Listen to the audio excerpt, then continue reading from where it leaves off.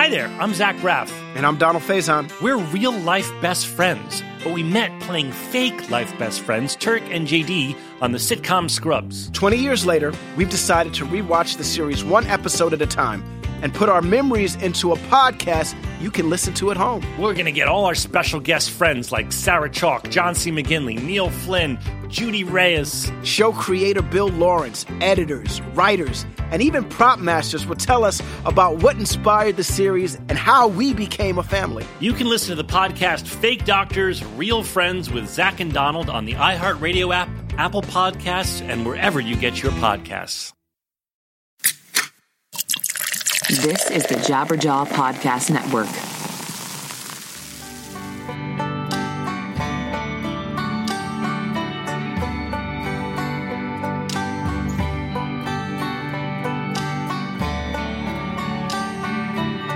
What's up, everybody? Hello, I'm Ray Harkins. Hopefully you're doing great on this morning or afternoon or evening or whatever it is that you're doing while you're listening to it. Hopefully you're being safe. If you're riding a bike, make sure you're not weaving in and out of traffic. If you're walking, make sure you're looking both ways before you cross the street. I'm just concerned about your safety because there are definitely times where I'm, out in the world wearing my earbuds, and the people, I put myself in a situation that maybe isn't very safe. But anyways, that's not why you're here. You are here to talk about independent music and raise up this awesome community that we all love and love to be involved in. The guest this week is Misha Mansoor. He plays in a band called Periphery. He does a label called 3 Dot Recordings, which is releasing a side project of his called 4 Seconds Ago. That record comes out on September 28th. It's awesome. It's ambient guitar stuff. It's just great. I really, really enjoy it. And I've traveled in the same circles as him. I have seen Periphery play, I think once at some point, and it was high time that we hung out because a very good friend of mine, a future guest in the show, manages them, and so we made it happen, and it was great. So let's talk about some stuff before we launch into the interview, because that's what we do, right? These ideas that I bring up will hopefully kind of inspire some thoughts in you and get you thinking about certain things. But what I need you thinking about first and foremost is band merch. Rockabilia.com will give you 15% off if you use the code PCJabberjaw. Please do that. Not only does it support the show and the network, but you get cool band merch at 15% off. They have over 500,000 items, anything you could possibly want from so many bands. It's unbelievable. Like, I got a old NXS t-shirt. They have Mastodon, Slayer, you name it, they have it. They for sure have Periphery as well.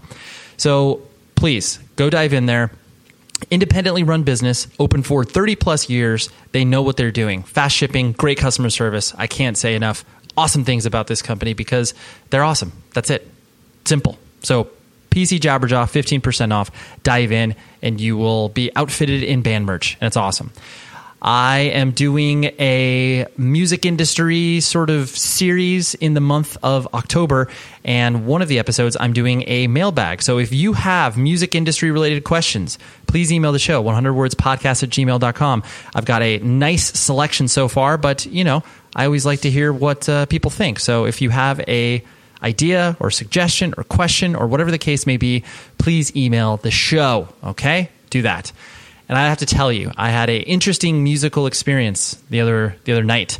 I went to see a band called Gin Blossoms, which many of you probably are either aware of or tangentially aware of. They were a band that kind of came up in the early 90s, around the time that grunge obviously exploded, and they were that band that was they had a ton of radio hits, and that record New Miserable Experience, if I'm not mistaken. I'm just operating off of memory, but that's the record, and that record had just monster hits. I wouldn't be surprised if it's 5 times platinum or whatever. But I saw that band around that time with my father, and they were great. And I've always revisited that record, and I was like, this band's really good. And it always reminds me of a great movie, too, Empire Records, because one of their songs was a part of that soundtrack.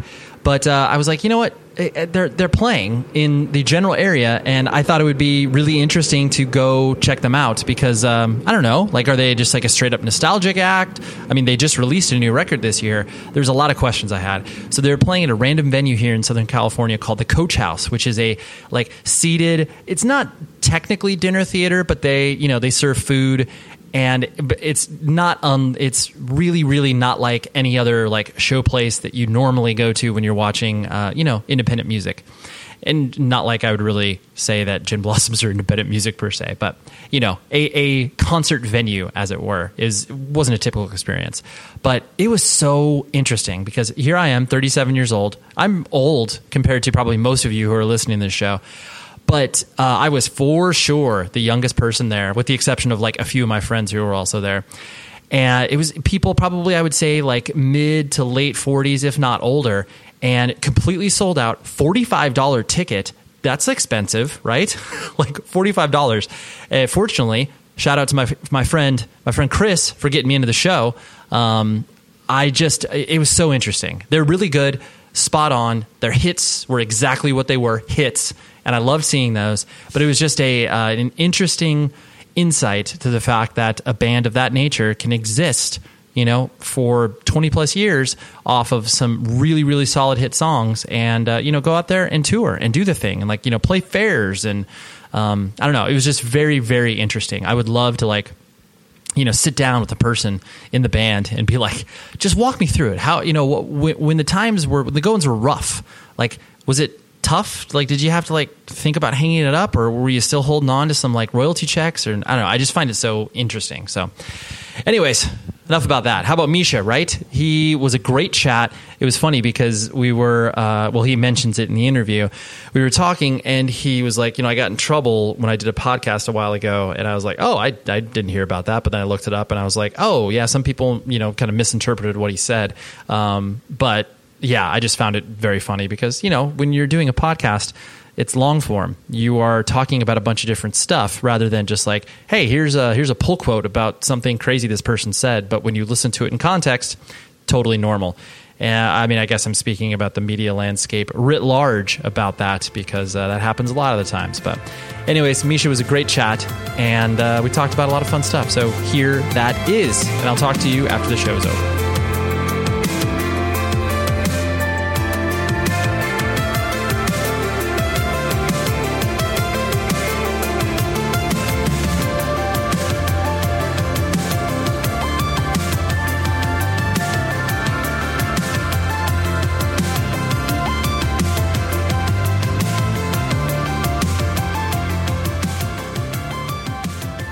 And like I was mentioning before that, we existed in the same universe, just had never met. But, looking at you from afar, I always was impressed with how prolific you are in the fact that, you not only just did, Periphery, but you did a lot of partnerships with gear companies and obviously created a lot of music outside of the context of that. I realize this may be a big question to start things off, but, where does that, I guess, kind of hustle come from? Because not everybody kind of has that inside of them. Usually it's come from one thing or another, but can you attribute it to anything on your end? Yeah, that is a big first question. Let's jump right in. I like it. I'd say it comes from a huge amount of insecurity, imposter syndrome, and this fear of being a failure, I guess. All negative, very negative things. But that's probably where all that comes from to some degree, No, I like that. I like that. It's not very uplifting. It's not uplifting at all.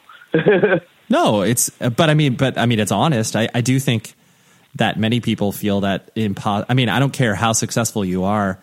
If you are a A-list movie star or a person that's like, a quote unquote worker bee, there's always that element of feeling like, dude, I shouldn't be here. Why is anybody paying attention to me or whatever? No, that's been my entire music career because it started out sort of very, just very casually, I guess, because I would just post up on forums and post my music up. And it's obviously something I always wanted, but it's something I also never thought I really deserved. So, as it started to materialize, I was like, oh, wow, like this is happening, that's happening. Better make the most of it because that was totally a fluke. And, lightning will never strike twice. So it's like, just make the most of every situation and try to get as much of it out of it as possible. because you're going to lose it all tomorrow. That kind of, again, it's very negative, but that's, I mean, I still feel that way. I still feel like, I think, a big reason why I've tried to create, put my eggs in as many baskets as possible has been because I fear that this could all end tomorrow. Mm-hmm. And I want to not be struggling if and when that happens. I do think that you speak to core truths of people that, basically once you start to become an adult and start to exist in the world where, bills, responsibilities, whatever, all these things exist. And then, you have to consider the pivot of like, okay, spending, 300 days on the road is a challenging thing for anybody at any stage of life. And then, like you said, coupling it with the idea of, I don't know, this could go away. Like, these headlining tours of 800 to 1,000 cap venues, making $20,000 a night on guarantees. Like, people could wake up and just be like, "Yeah, Periphery's terrible. I don't want to listen to that anymore." Yeah, but it goes beyond that because that's just one thing. It's like I could lose everything, Sure. And maybe it was my mom who instilled that in me. My parents were very much, well, my mom especially. They always made sure I didn't take anything for granted. Sure. So why would you say your mom more, or I guess why was your mom the prevailing influence when it came? That's just her personality type. She was always a worrywart. I probably got a lot of my anxiety from her. It's probably been a good thing in a lot of ways, but it's been stuff I'm working through otherwise. But like, I think it's also made me very cautious, and that's been very helpful. I've seen a lot of people in this industry sort of have this naive, idealistic kind of view, and I probably had a little bit of that when I was starting out because if nobody had that, no one would ever enter this damn industry. But right, it's.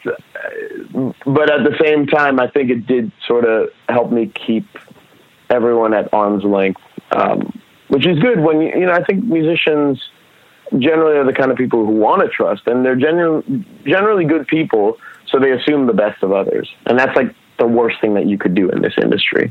And I think that my mom sort of made me very cautious, where other people would have been more open, Sure. So, and that, I mean, that's just the way she was meshed with me because my brother and sister are different. But right. It's we're starting this out on a dark tone, and I kind of dig it. I'm going to be honest. No, I wouldn't go so far as to call it dark. These are just the things that people go through, and I anytime you're giving a voice to truth, I think that's a good thing. So yeah, I'm glad you're following along. But I have made a point to try to be as honest as possible when it comes to this industry. And to try to, what I tell a lot of people when we do clinics or we just did our summer camp, is real talk. Tell them how it really is because this industry is tough. Mm-hmm. And it's tough in a lot of ways that people don't, that you would never really fathom unless you were in the situation. And there's just so much going on, and there's so many misconceptions that are thrown around. A lot of which are easy to believe or that are comforting to believe, but are just demonstrably not true. Right. And I always believe that it's better off to just rip that Band-Aid off early and to know what you're up against than to sort of delude yourself into trying something and then being horribly disappointed when you're like, wait, this isn't at all what they told me it would be like. Right. So that's been my sort of approach as of late, is to sort of just give some real talk. Of course, yeah, you got to air the dirty laundry. People have to be aware what they're stepping into, and if you go into a situation with your eyes wide open, it's definitely much easier to not be shocked, and then also be able to adapt and move past it and be like, okay, that's just what I'm dealing with, so moving right along. But Right. So kind of putting the focus on you as an individual. So you were, from what I understand, and the limited internet research that there is out there about you, you are born and raised in Baltimore, right? No, Washington D.C. Oh, okay. So D.C. So Bethesda, Maryland, to be precise. Yeah, but I am familiar with Bethesda because my father was born at I think he was born at the Naval Hospital there. But Bethesda. Oh, okay, yeah. I never say Bethesda because no one would know it. No. So Washington, D.C. to most, but yes, you know. Right. And so, I mean, many people think of like, the DC area, it's weird because it's, clearly the political capital of the world and, the capital of our country. And most people don't view that as like there are suburbs and there are other things going on. But, kind of like what was your sort of upbringing like? I know, like you mentioned, brother and sister, and mother and father in your life, but, kind of paint a picture for me of your upbringing. I mean, it was, that's a big question with a long answer. To summarize, I'd say, I guess it was fairly normal. I was kind of trying to find myself, and we moved around a bit, which complicated things. When I was 8, we moved to Belgium for 3 years and then came back. And when I was 12 or 13, we moved to Zimbabwe for 2 years, which was pretty wild. And every time you do that, it's kind of like starting again. But it was actually probably toughest coming back because, I wasn't a very popular kid in school. And I definitely ended up hanging out with a more alternative crowd. I didn't get into sort of modern music till I was 12 or 13, maybe 14, around that age. That's when I started getting into rock. And I didn't even have, because I'm the oldest, I didn't really have anyone to show me stuff. I didn't have friends who were into that stuff to show me a lot of music. So I was kind of agnostic to most of it. But, I grew up on like classical music and like Michael Jackson and that kind of stuff. But then once I was exposed to that stuff, then I really wanted to find a way to play guitar, play drums and things like that. And I gravitated towards that sort of scene, whatever that is. And my parents were supportive in that they didn't really understand what, I mean, I don't think any parents would really understand what that's all about. My mom loves music, but not that kind of music. And my dad doesn't listen to music at all. He's just, music is not a thing that he does. But again, I didn't think that was weird because when you're a kid, you just think that that's what everyone's upbringing is like. You have a very central worldview, so like, yeah, for sure. Well, yeah, nothing is weird until you have other people to compare it to, and then you're just like, oh, yeah, you have no perspective. Right. You have no perspective, and it took me a while to get that perspective. But yeah, I guess that would be my upbringing. In Bethesda, where I was, there was an expectation of success. It's one of the best public school systems in the country, so it's very. I remember believing that if I didn't graduate from high school, that I was going to be homeless. That's basically what homeless people were people that didn't graduate and go to college. It was one or the other. You either go to college or you become homeless. Yeah, and I actually believed that. Yeah. And I'll put it this way: no one ever said that, but they also didn't say that wasn't true. Because they're definitely trying to push you into that college system. You were definitely seen as like.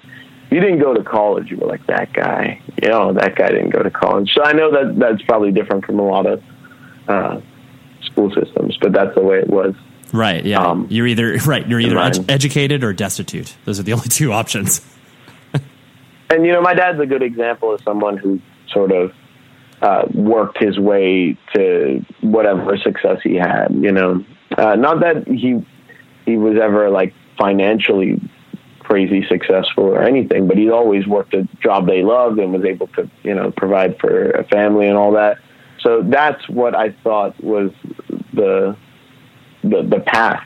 And whenever I asked, why do I go to school or whatever, it's because, you go to school so that eventually you can go to college, so that eventually you can get a job and buy a house and start a family. And that's just what I thought was the way that it worked, and I wasn't aware that there were alternatives to that till much later. Yeah. So, that was basically my upbringing. Yeah. So, I went to university for 2 years for no reason. I did just because I thought you had to go, and I kind of hated everything, and I was skipping classes and recording music. On my gaming computer, I just kind of discovered, you can record music at home. This opens up a whole world for me, and I was kind of like, maybe I should take a hint. I hate school. I'm not making any progress here, but here's something I enjoy. I'd rather work full time and do this in my free time. And, you know, my parents were obviously thrilled to hear that, but like, I think they were supportive, like in the fact that they, you know, my dad said, look, the music industry's tough, and, you know, there's no guarantees that no matter what you do, you're going to make it. And I said, look, I have to try. This is something that I'm very passionate about, and I'm not passionate about anything in school, and I'm up against people that are passionate about those subjects. So I don't see why I'd be successful at that. Why not actually try to play to my strengths here? And they were like, all right, well, if you move home, we'll let you live at home, you know, for very cheap rent for Bethesda rates if you get a full-time job. And then in your free time from your job, you can do whatever you want. And if that's music, then it's music. And that's the deal that we had. And that was the happiest that I was at that time. Right. You know, I went from a really bad place to a really good place because I finally felt empowered and I was working towards something. You know, and I actually didn't even mind my job. You know, I worked sales at Radio Shack. It was commission, and I was pretty good at it. And it was fun. I liked selling. And I also found that doing that, I could work efficiently. If I sold well, that meant I had more free time to work on music. So I just tried to sell as well as possible and then work like 4 days a week because I could still pay the rent, you know, and still have money left over. Right. And it was a good situation. And even if the job got tough or whatever, I always felt like I was working towards something. Mm-hmm. Yeah, plus you felt like you had ownership or authorship of your life because you felt like these were the decisions that you were making that would lead to hopefully a greater goal of what you were shooting for, as opposed to just running the hamster wheel. Yeah, it's well said. I mean, that's now that I'm talking about it, I realize that's probably the first time that I actually took my life into my own hands. You know, before that, everything was sort of planned out. Even going to university was. Mm-hmm. Not really something I felt I had a choice in, but This was the first time where I took hold of the steering wheel, and it felt good to do that. It felt really good to do that. Sure. Well, I mean, your experience is definitely it's reflective of other people that feel like they, just go to college because they need to bide time, like, because most, people like you and I who have had the luxury of when I say luxury or the luck of, being exposed to, music and starting to dive into independent subculture, that doesn't happen for everybody. And most kids are just aimless. And so they go to university or college where they're like, I don't know, I just need some more time to figure it out what I like. And it's totally understand that. but people like you and I that find this stuff that catches us, it's like, oh yeah, but I just want to do this. Everything else is just background noise. But there's also something else there because, I remember asking that question and, when I was in high school, and they're like, yeah, it's fine if you don't know what you want to do. You'll figure it out. Most kids don't. And it made me feel like, oh, okay, I guess that's normal. But really, it's just a scam. It's like, yeah, pay for a year that you won't use, we'll take your money. Totally. This is good. You'll be here for 5 or 6 years. That's great for us. And no one sees it that way. What I wish and what I encourage people to do is if you don't really know what you want to go to college for, take a year off, work a job. You'll probably know at the end of that year what you want to do because working sucks, working's tough. And, if you find a path through that work, then that's one thing. But maybe you'll be like, you know what?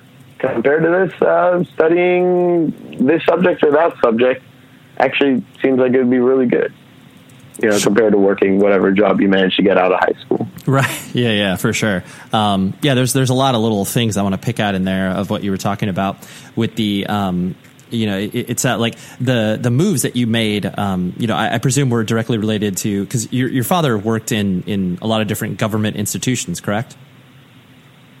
Well, he worked for the World Bank and the IMF and things like that. Okay, got it. So it sounds like even though the moves were, dramatic and you were going to, different places around the country and you had these opportunities that, a lot of people, have in their head of oh, I can start over. No one's going to know that I'm some closeted nerd or, whatever. I can kind of reshape myself. That experience, like you said, is hard, but I'm sure in many respects also it kind of gave you a little resiliency to, whatever people having an opinion about you and that sort of stuff. No, I mean, whenever I started again, it was refreshing because I could do a better version of myself. But I always found it was tough coming back because I always came back to the same school system. So there, my stock hadn't risen, if anything, it had fallen, and it was a battle to sort of get back. It's a weird thing, and I could go on into, I could go on a long tangent about that stuff, but I don't know that it's particularly interesting for what people may be listening for here. But moving sucks, and having to start over is a lot of work. Yeah. That's definitely when you're, around that age in those developmental years, it can be challenging. I'm sure there's some benefits that come out of it, but overall, I'd probably say if you can avoid it, don't move. Right. When your kids are 8 to 13. Yeah. No, totally. If you can. Yeah. And you, this is me just kind of playing, pop psychology, armchair psychologist or whatever. But you strike me as an obsessive person, and not in a bad way, just in a way that I guess I personally can identify other people because I'm obsessive myself. And so was that kind of how, once you started to, get into music and the sort of the technical aspect of it and the sort of work. The work that you need to put in order to become proficient at an instrument. Is that kind of correct, or did you kind of ease into it? It's interesting. I mean, yeah, I would definitely say when I get into something, I get into it. And that's kind of all I do. But I also don't have sort of a regimented approach. I tend to just go in without reading the manual and try to figure it out, which is fun for me. Maybe not the most efficient way to learn something, but it offers its own sort of satisfaction, I guess. And that's the way I approached basically everything when it came to this. There would be some aspect of trying to learn on the side or whatever, but really most of the satisfaction, most of the fun came from just sort of jumping in and seeing what happens. Right. And what was, like you said, you didn't have a strong influence from, your parents or your older siblings in regards to music. So how did stuff kind of especially, of the independent strain and, metal and that sort of stuff, how did that get introduced to you? Was that just you tripping across it on the internet, or other people kind of randomly showing? No, I mean, it was probably hanging with the people I did in, middle school or in high school, I guess. Yeah, in high school, I had this guitarist that I played with because I started out on drums, and he introduced me to a lot of stuff like Korn and Slipknot, and it was that new metal era. Sure, I think just kind of, and then that rabbit hole opened up. That there's just a whole path you go down from there. That became Dream Theater, Tool, eventually became Meshuggah. It just kind of, and I found that the more progressive stuff always tended to catch my ear. That stuff that was you can do that? Wow, that's amazing. I didn't know that you could do that. Right. No, that's cool. And like you mentioned, you also were interested in drums when you first started to, kind of play around with stuff.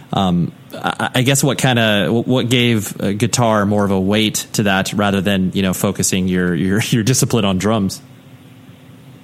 University. Okay. When I started, I didn't really have a place to practice drums. And I always talk about this. This is one of the major benefits of being a drummer when you start out. Is, the people usually practice at your place. So the guitarist would just leave his stuff there because it was just a pain to bring it back. So I had guitars around. He had a 7-string guitar. That was my first exposure to a 7-string guitar. But yeah, he'd just leave his gear there. So I'd always be futzing around on that stuff. He even had a little tape 4-track recorder that he would leave there so that we could record songs, and I'd play around with that all the time. I was the sort of beneficiary of his unwillingness to load his car up every time he'd come. He'd just leave his stuff there, and I had all these toys to play with. And then when I went to university, I was like, well, I've been playing around on guitar. Maybe I should take that more seriously since I can actually practice that every day, unlike the drums. So that became what we did, or what I did. I am absolutely thrilled to announce this partnership I have with YouTube Music. Now, you've been there just like I have, where you dive down to a rabbit hole and there's so much music to discover on there. You can spend hours exploring new artists and songs. Now, there's an app to make it so much easier. YouTube Music is a brand new music streaming service, combining everything you would expect from a streaming service with the magic of YouTube to bring it all to life. They make it easy to find the music you're looking for, whether it's official albums, singles, music videos, live performances, and even covers and remixes. You don't know the song's name? Search by the lyrics. Super simple. The app gives you recommendations based on taste, location, and time of day, and you can easily find the music trending around you no matter where you are. And with YouTube Music Premium, it's even better. So you can get ad-free music that plays with the screen on or off while using other apps. Enjoy your music wherever you want it, even when you're offline. Download the new YouTube Music app today and start a 30-day free trial. Then enjoy music for just $10 a month. Of course, terms and restrictions apply, but YouTube Music, it's all here. This service is incredible. I love it, okay? Go. Download the app. Try it out. Super, super awesome, okay? Thank you, YouTube. I guess technically, is Periphery kind of like your first band, or did you have other sort of band playing show experiences before that? So it's funny. I had one band so I went to University of Toronto for a couple of years. I had one band there, and we were called Bulb. And anyone who's listening here who knows that as my nickname, that's where it comes from. Got it. The band was called Bulb. I started up a page for it, and I was uploading songs there, but that band broke up. I started with my best friend at the time, who was a guitarist, and he, we had some writing chemistry, but he wanted to take things in one direction, I wanted to take it in another, and it's that sort of classic story. It's sort of ripped down the middle.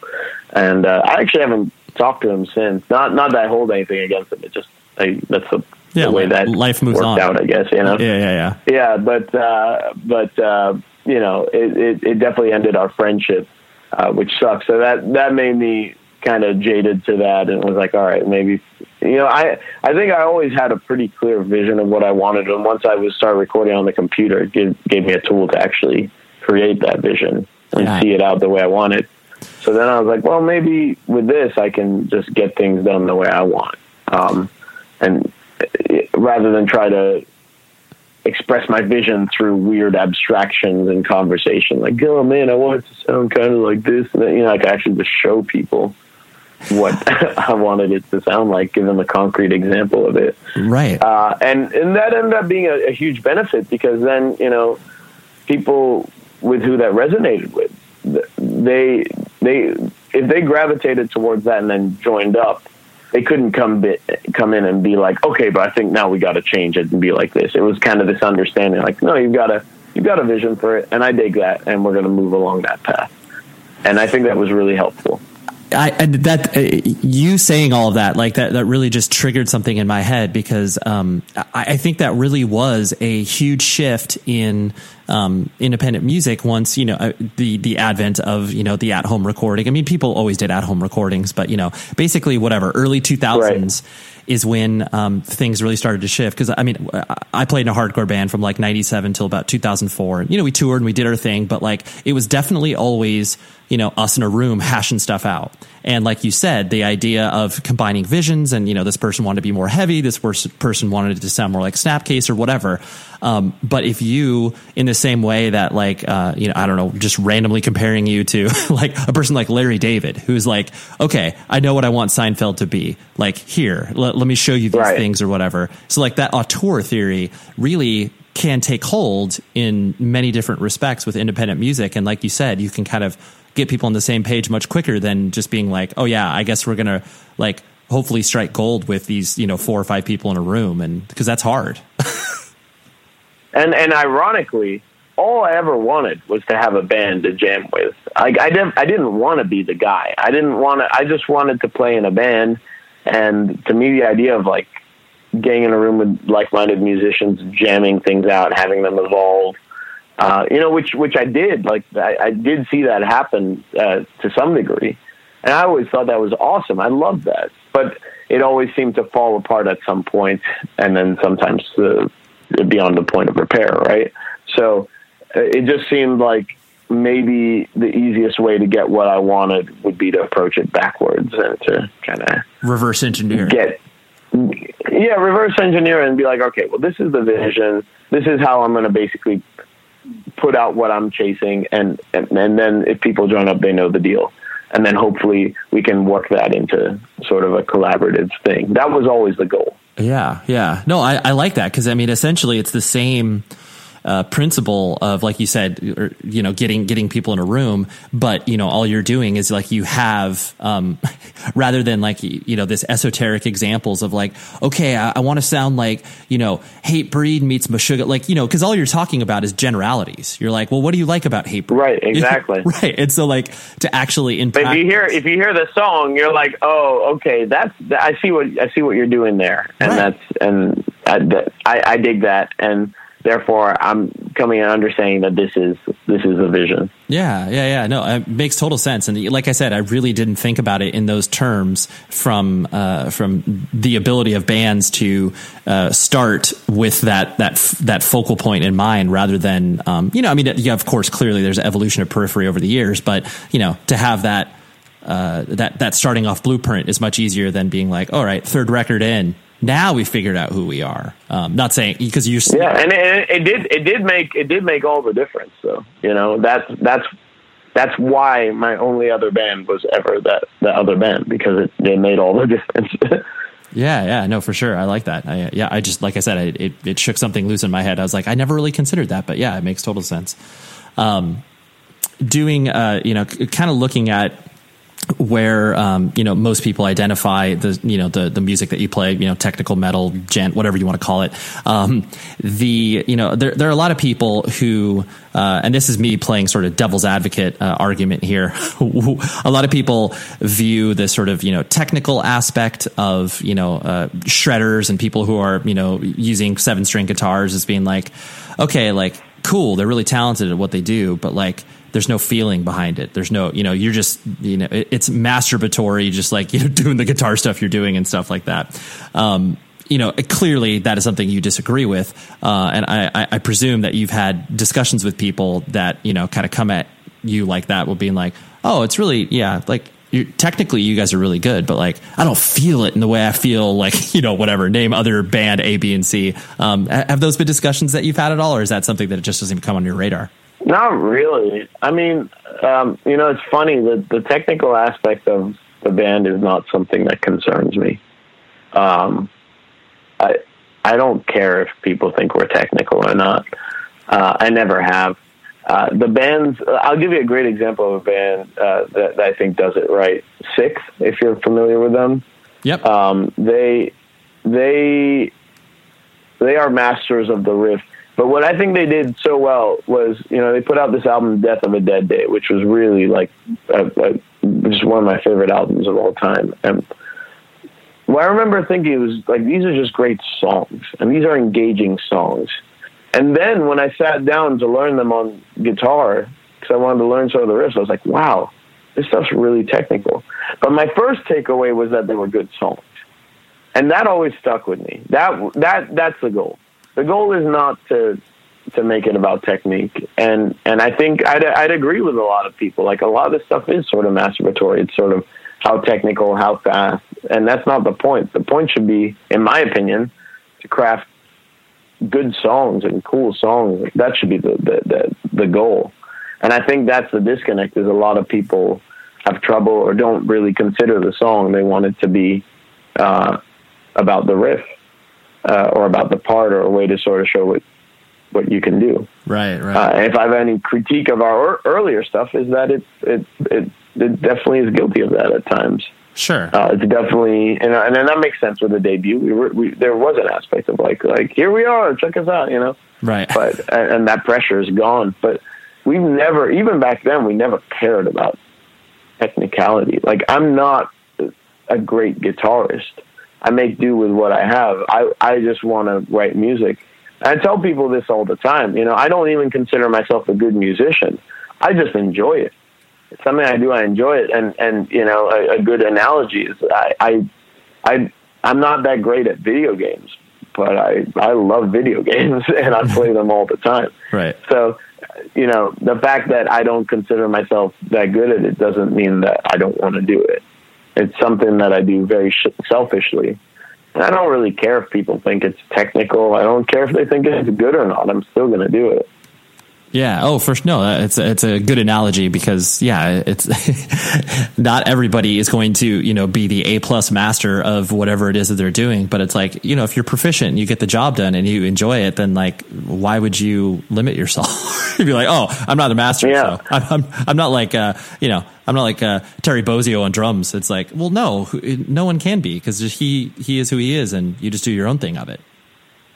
Right. And for me, technique and all that stuff is really just a tool to get the ideas out of my head efficiently, and to maybe be able to get away with ideas that I can't get away with now, to sort of push if there's an idea where it does require technical skill to pull off, but I think it sounds good. That's something worth chasing.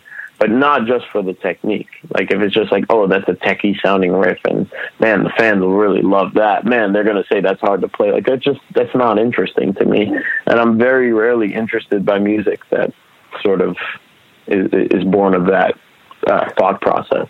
Yeah, for sure. No, it makes sense. So as you started to play shows and be on stage and, take this vision that you worked on, with others out there, were you nervous to play on stage and stuff like that? Was that a difficult transition for you taking it, out of the proverbial bedroom and garage? I always thought I'd be nervous to play on stage. And I think I was always nervous about being nervous. Like I was always nervous right before we'd go on stage. Because I'm like, man, I feel like I'm going to be so nervous. And then the second I got on stage, it's like you don't even have time to be nervous. You're setting up and then you start and you just enjoy it. So I never really had problems with that. It was more nervous about being nervous, if that makes sense. Right. The nerves before of like, oh, I think I'm going to be nervous. But right. Yeah. Right. Yeah. True. It is. Always... And then when I actually get onto the stage, then I'm always surprised that there's no nerves. It just felt very natural immediately. Right. Yeah, that's true. Because then once you're up there, you're not thinking about anything. A lot of it just is instinctual and based off of feeling and yeah. But I would freak out because I thought I would get up on the stage and like freeze and like have like a mini panic attack or something. Right. But or you forget the songs. On the contrary, I was always taken aback by how sort of just like it felt like almost like nothing. It just felt like, oh, on stage. Well, we better get started, I guess. Yeah. Yeah. We got 30 minutes to play. Let's do this. Let's do this. Yeah. Yeah. Something I always find interesting because I know a lot of people have their moments in their head of where, the thing that they're doing starts to, attract people and people start to identify with it. Once you started to, tour and put out records and take it out there, do you have, they don't have to be moments that are as like crystallized as like, oh, I remember the first time we sold out a venue or whatever. Do you have those moments in your head where it's just like, oh my gosh, like, I guess this thing that, that I was just thinking about in my head is now out there and people are identifying with it. Do you have any moments that kind of stick out of that sort of elicit that feeling? Yeah, but they were always tempered with that feeling of like, but you don't deserve any of this. It's all going to go away. So I don't know that I was ever able to fully enjoy that. I don't ever really allow myself to fully enjoy those moments, which I'm sure something I'd probably need to work out with my therapist, but yeah, maybe take I think take a breath. That's always been an aspect. That's always been an aspect of it, I think. Right.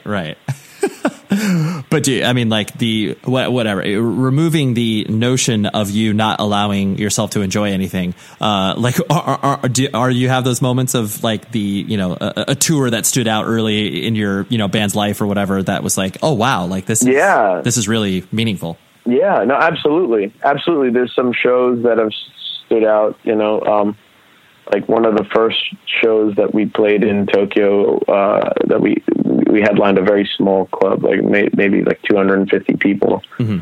But it was packed and it was, it was sold out. It was crazy energy in there. crazy energy, no barricade. That was one of my favorite moments on stage. Nice. Other ones would be like playing London and Manchester. Last time we were there, massive shows, and the energy coming from the crowd is literally palpable at that point.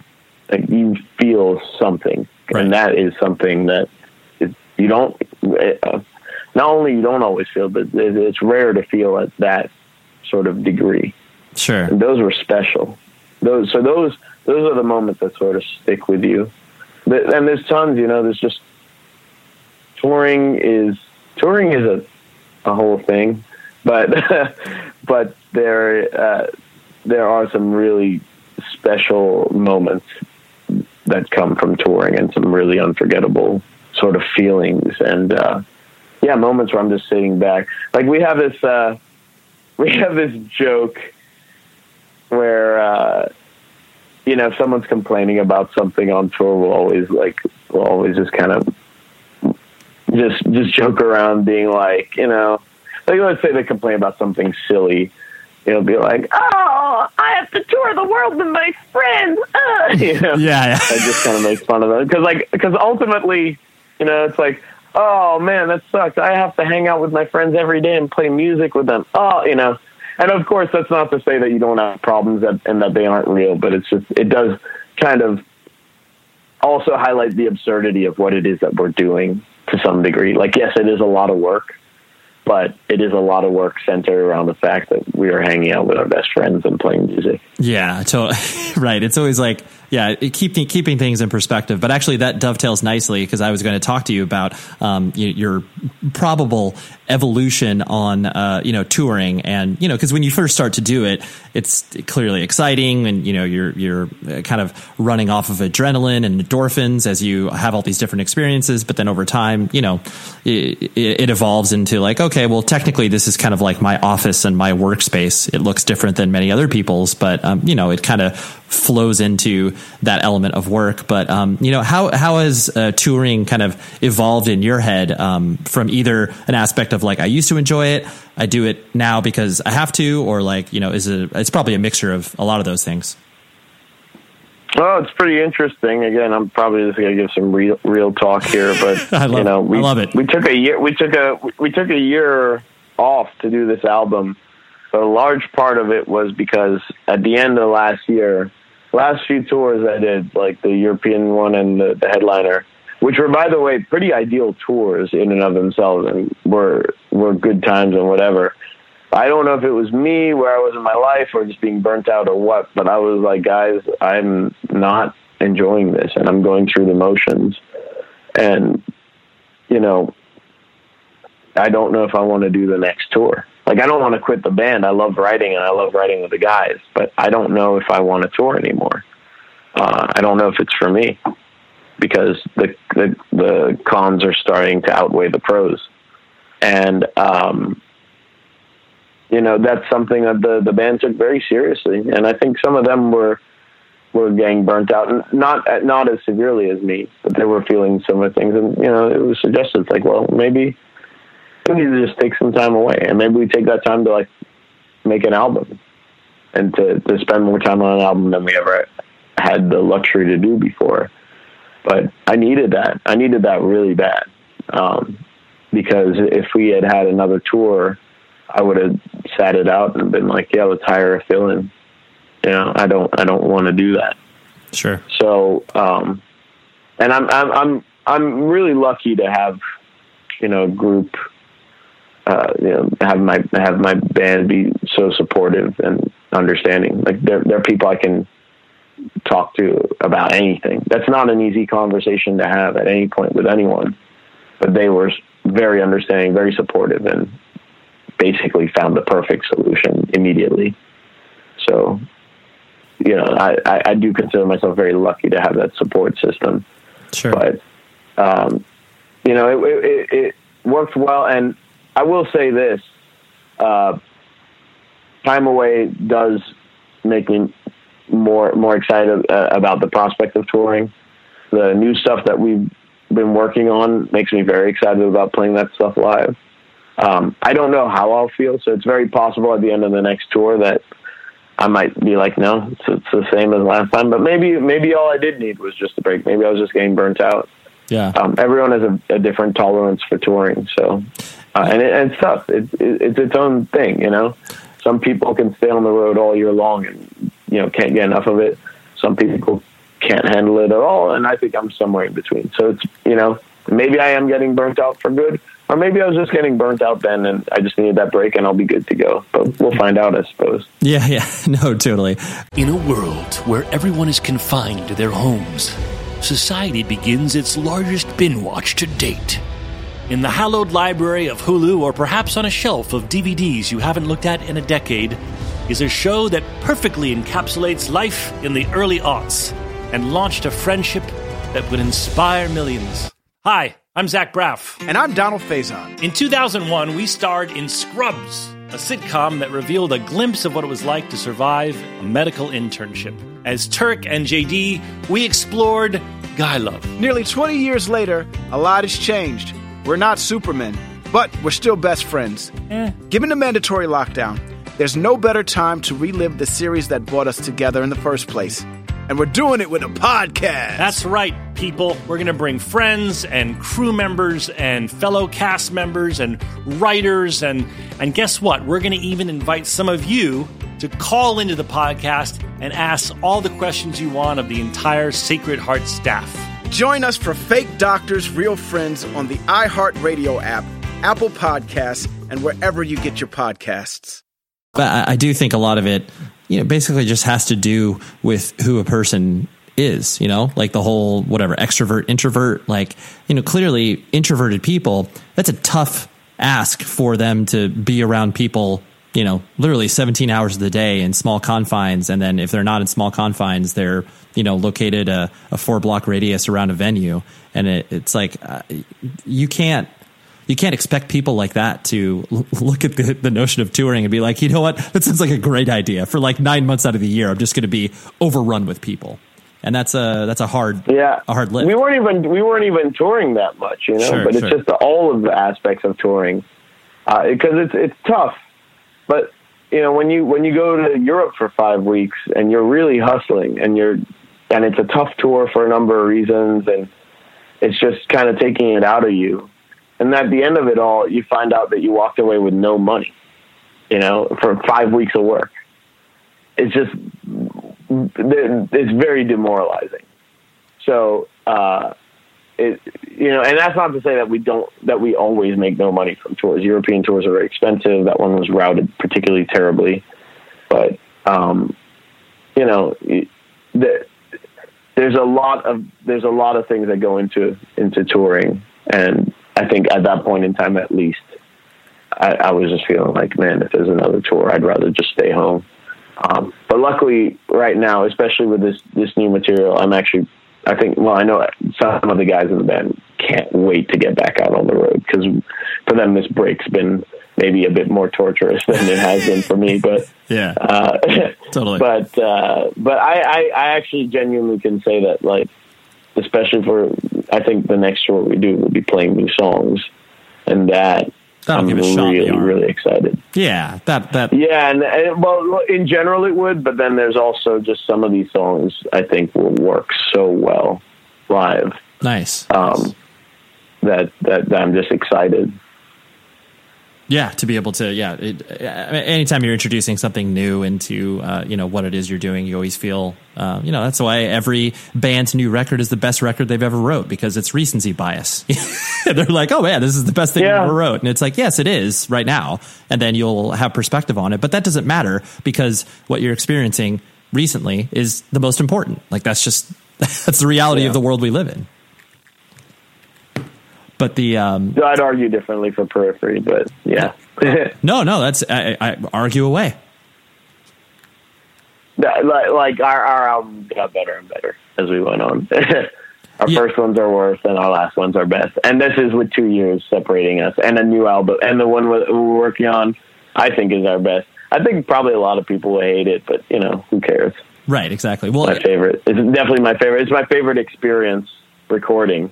The best the band's ever written, gotten along, and we finally had the time to sort of do all the iterations and changes that we want and look at these songs, after spending some time with them.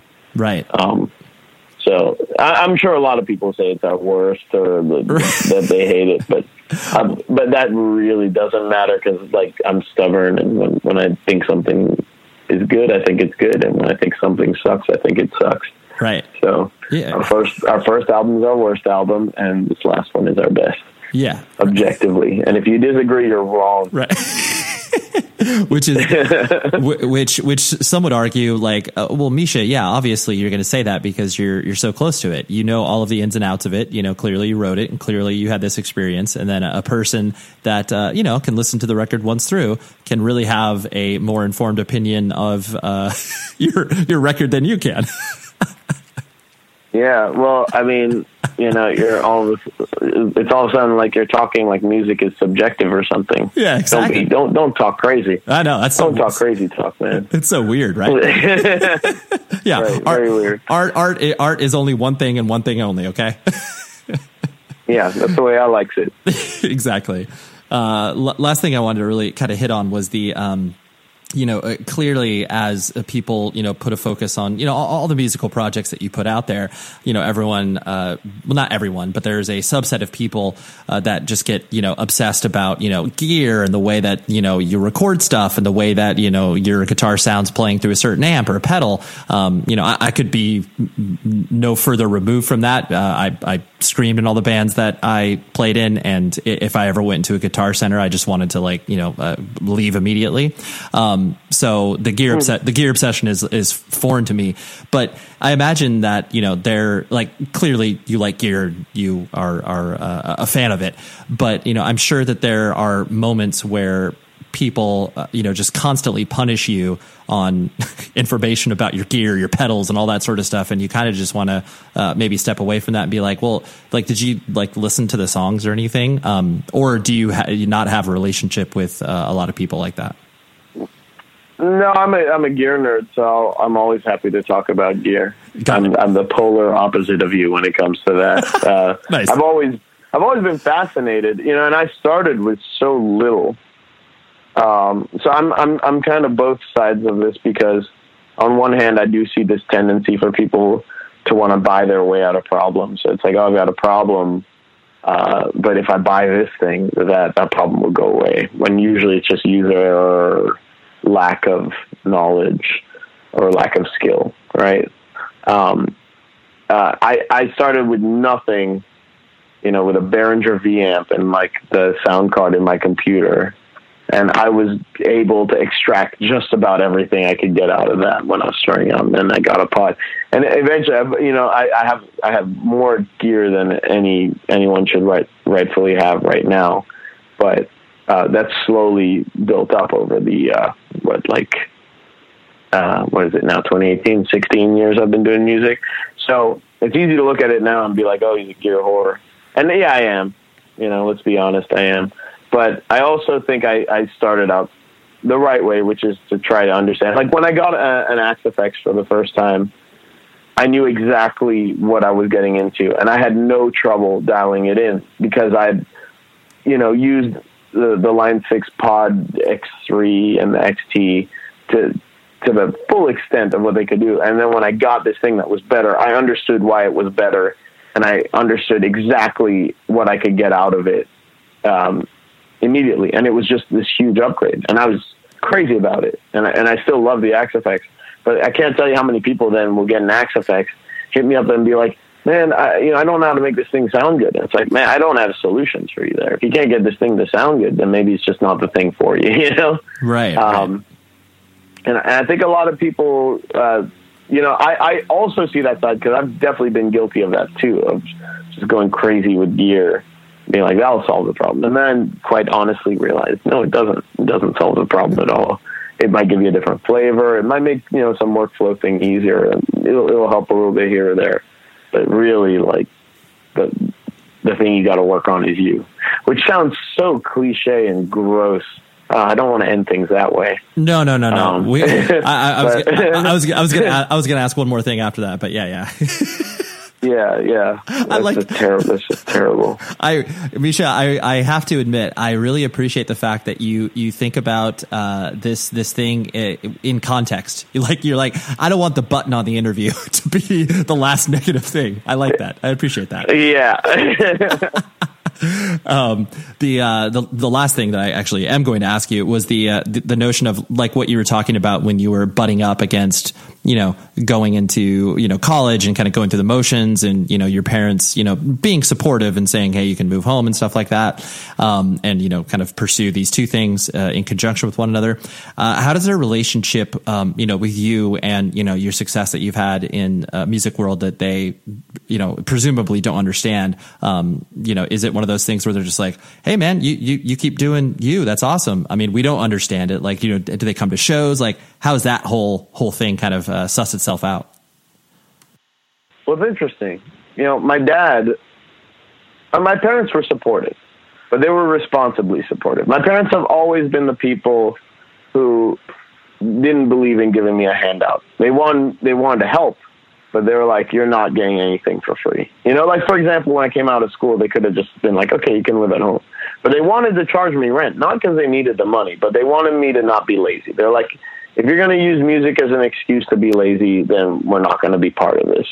But if you work and get a full-time job and you want to do music in your free time, then that's fine. And you're going to pay us rent, because that's what people do in the real world. They pay rent, and I'm grateful for that. They never gave me anything outright. They would always help me. Another example, like my first real guitar was this Les Paul. My buddy was selling a Les Paul. He bought for $2,000. He had to sell it. He was selling for $1,000. I was like, it's the best deal ever. It's half price. I don't have the money. And I was in high school. They're like, all right, well, we'll loan you the money to get the guitar, but you're going to work a summer job this summer. And if you don't make enough to pay for the guitar, we're going to sell the guitar. So I worked that summer and I bought that guitar. And those skills are really what they wanted me to learn. And I'm really grateful. I think that was the best support that I ever could have gotten. And that plus sort of me dropping everything and chasing it. It's not that my parents were against it. They just wanted to make sure that, one, I wasn't going to be lazy, and two, I knew what I was up against. But, after that, my dad's always told me he's really proud of me for kind of going against the grain and really just taking that leap of faith there, because it was scary. And he knows that it was scary. And he had to do something kind of similar in his job at one point as well. Around that time, it was a kind of an interesting parallel. And it worked out, in somewhat similar ways. But, right. He's always told me that he's been very proud of me. And my mom too. I think that whatever might have been disguised as them not supporting me was just concern. And in hindsight, very, very rightful concern. I probably would tell someone or I have told people who are interested in this industry the exact same thing, or even worse, because I'm aware of so much more than they were, Yeah, totally. And again, this has gotten misconstrued so many times. I gotten shit for people saying I'm complaining about the music industry. I'm complaining about being in a band. And that's a lie. The music industry has been great to me. I have an awesome life. You just need to know what you're up against. I'm trying to educate people, because there's this myth that to make it in this industry, you just have to want it really bad and work really hard, and just have passion and be dedicated. Just all this motivational bullshit. It's all crap. That's not true. That's baseline. That's baseline stuff right there. Anybody who isn't doing that isn't even playing the same game that you are. So everybody who's in here who has an actual shot is working hard, is giving it everything that they got. That's your actual competition. So that's where you start. That's your lottery ticket. And then you go from there. And this industry owes musicians nothing. It owes talent nothing. The most talented musicians never make it, or if they do, it has nothing to do with their talent. It has everything to do with everything else. And a lot of times it has to do with their business smarts. Whatever big business acumen you have will help. And unfortunately, a lot of that is innate. I never took business classes. I don't know why I'm the way I am. I don't know why I've seen it. It might just be dumb luck on my part. I may not even be good at business. I don't know. But I've had good luck in this industry. And then with that luck, I've been able to capitalize on it. Sure. But that's the lesson. And people don't like hearing that because I'm basically a dream crusher. I'm saying, like, a lot of these guys are not going to make it. You aren't. It's not the hard work. The hard work that's a given. That's where you start. The luck, what you do with that luck, your team, the everything, the luck that just seems impossible and seems to work out several times in a row. Like, if I had to start a band again, I wouldn't, because it would be impossible.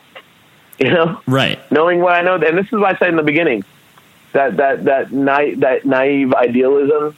You need a bit of that, because if you knew what I knew, you probably wouldn't start a band. Right. You know? No, totally. You get. And I'm not trying to. Yeah. Yeah, I was just going to say you have to be a young dumb kid in order to do that stuff, because you don't have any worries, you don't care, and that's fine. And that's, like you said, that's the place that you need to start off with, rather than this, like, whatever, a grizzled old veteran at the age of 35 or 36 that has seen the music industry. It's like, oh yeah, you would never do it again. Right. And so I'm not discouraging that, and I think people should definitely try. But if you're going to try, I think it's good that you know what you're up against. I think it's important that like with anything else, I say be prepared. Be prepared. And how can you be prepared if you don't know what you're actually up against? If you have some delusion about how this industry works, and it's also ever changing, and it's as cutthroat as ever, and there's less money than there ever was in it. So, if money is a concern, if you're getting into the music industry and you're saying, oh, I don't want a lot of money, I just want to kind of, make enough to get by. Like, oh, if I could even make like 40, 50K a year, like, understand that netting 40, 50K a year after taxes, after everything, is crazy right now. If you're, if you're in any style of music, unless you're like a solo artist, and even then it's hard, but like, it'll be maybe like 4 times easier, Yeah. But and when I say solo artist, I don't mean like you have a band that you pay out. I mean that like you're like a DJ or something. Yeah, you're the only human being getting paid. Yeah, you're the only human being that gets paid. But it's so tough, and there's more competition than ever.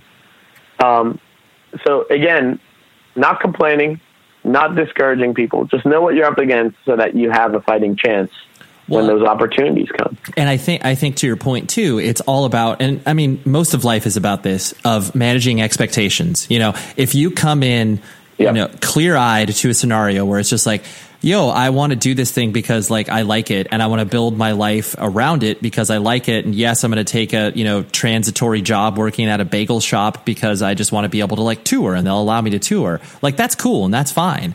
But you need, like you said, that's the right attitude. Right. Exactly. That's the right attitude. Because you just... The attitude of like, well, I need to make it in like 3 years, and I need to be making this amount of money. Get out. And I want this. It's like, dude, don't even bother. No. Because you're going to lose to the guy who doesn't care about that stuff. Right. Because they're going to try, and they'll actually take the opportunities. They're not... If you focus on money, you're not going to get it. You're gonna be disappointed really, really early on. You're going to have a bad time. Yes. And you're getting into it for the wrong reason, because it's just like, if you want to make money, you're picking basically the worst industry. Totally. Like, dude, there's something that's called Wall Street and finance and banking. Like, if you're looking to make money, like, just like do that, and probably and those you can do a lot better with a lot less work and a lot less heartache. So just do that. Yeah. If you wanna make music because you're passionate about it, you definitely can. And if you're lucky and you play your cards right, you might be able to make a little bit of money. And if you're smart about it, what you'll do is start trying to get as many income streams going as early as possible, because you'll know that you won't be able to count on your band alone to help you survive. Yep. And between all of those things, you might be able to carve out a living for yourself, or you might not, Yeah. But if you're going to give it a shot, at least give it the best shot, and give it a fair shot relative to what the industry is really like, not some crazy shot based off of a delusion.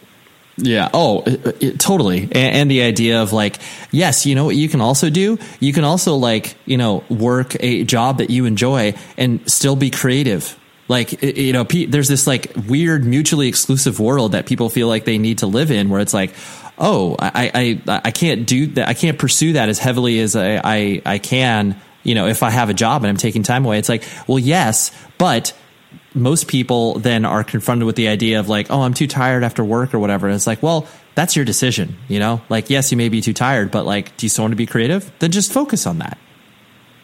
I mean, I hate to say it, but if that's the problem that you're having, then maybe it's just not for you, because it's true. Yeah. You know, it didn't matter how tired I was or how little sleep I was getting. When I was working my job, when I got home, I couldn't wait to get started on music. Right. Like, you couldn't keep me away from that stuff.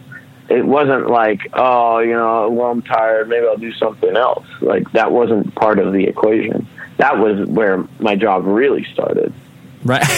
No, I love that mentality, because it does. Yeah. If people feel like the creative thing that they're pursuing is, you know, turns into like the quote unquote work that most people do because they have to, you know, make a living or whatever, it's like, oh, that's awful. Like, your creative side should give life to every other aspect of your life. But, you know, I'll bring this back to an even broader point, which, again, probably a lot of people won't like to hear, but it's the truth. And maybe you'll forgive me for saying this down the road when you realize that I'm right. But this job is not for everybody. It's not for most people. Most people who try this will not make it. And even if they had the opportunities, they wouldn't, because they wouldn't enjoy it, or they wouldn't like it once they see what it really is and what it takes. And that's not saying anything about you as a person. It's like, it's not saying anything more about why that person prefers chocolate to vanilla or vanilla to chocolate. People are just different. And this job requires a certain type of person, and some people are cut out for it and some people aren't. The lie is that everyone can do it and that everyone who wants it can make it happen. And that lie is propagated by all sorts of things, basically institutions, schools, anyone who stands to make a buck from people believing that. But the truth is, it isn't. Just in the same way as with any job, you know? Like, would I be cut out to be on Wall Street? Probably not, you know? Does that make me a shitty person? I don't think so. It just means that that's not what I was cut out to do. Or to be a doctor or a lawyer? No. And some people are. And some people will be very successful at being those things. So I think it's just, you know, it's just important to note that, like, yeah, everyone who's interested should try. But they should realize, they should also know when to quit. They should know when to call it, when it's like, all right, maybe this is just a hobby for me. Maybe I'm much happier if this is a hobby. Yeah. I don't try to force a career that will never happen. Totally. Which would make you miserable trying to do it. And if you enjoy it as a hobby, you'll at least enjoy it. Yep. Totally. You have to be aware enough to know your strengths and weaknesses. And yeah, if you're bad at math, you shouldn't do stuff that is a focal point of math. And if you're bad at, you know, whatever, right, playing guitar, then that should probably not be the focus of your career. It's like, well, yeah, I guess you can. Exactly. I guess you can work hard at it, but it doesn't mean that you're going to be successful at it. So yeah, I appreciate the real talk, Misha. Yeah, no problem, man. But yeah, dude, thank you so much. This has been fun. I knew I was going to enjoy this chat, and yeah, you delivered in spades. Thank you very much, man. I appreciate it. Yes. Thank you, Misha. I appreciate you hanging out and being so chill to talk to, you know? Thank you very much to Monica, his publicist, for helping this interview come along. I always appreciate when people think that this podcast is worth their while, and I really enjoy that aspect. So thank you very much to everybody involved from that perspective. Next week, we have, this is actually a conversation that was, no joke, like 9 months in the making. It was ridiculous. Basically, we had competing schedules. He was available, I wasn't. He was, I was available, he wasn't. It just kept going back and forth like that, but we finally did it. Donovan Milero, he is the drummer / vocalist for a band called Hail the Sun, which is part of this really, really interesting music scene that is like, it's like prog, but, you know, also has like a punk and hardcore influence. It's really, really interesting. I'll talk a lot more about it next week, but Donovan was a great chat, and yeah, we went to a lot of fun places. So that is what's next week. All right. Do you hear that plane in the background? Yeah, I think I'm going to be flying soon. No, I'm just kidding. I just live right by an airport, so that's what's happening. But yeah, until then, please be safe, everybody. You've been listening to the Jabberjaw Podcast Network, jabberjawmedia.com. Shh.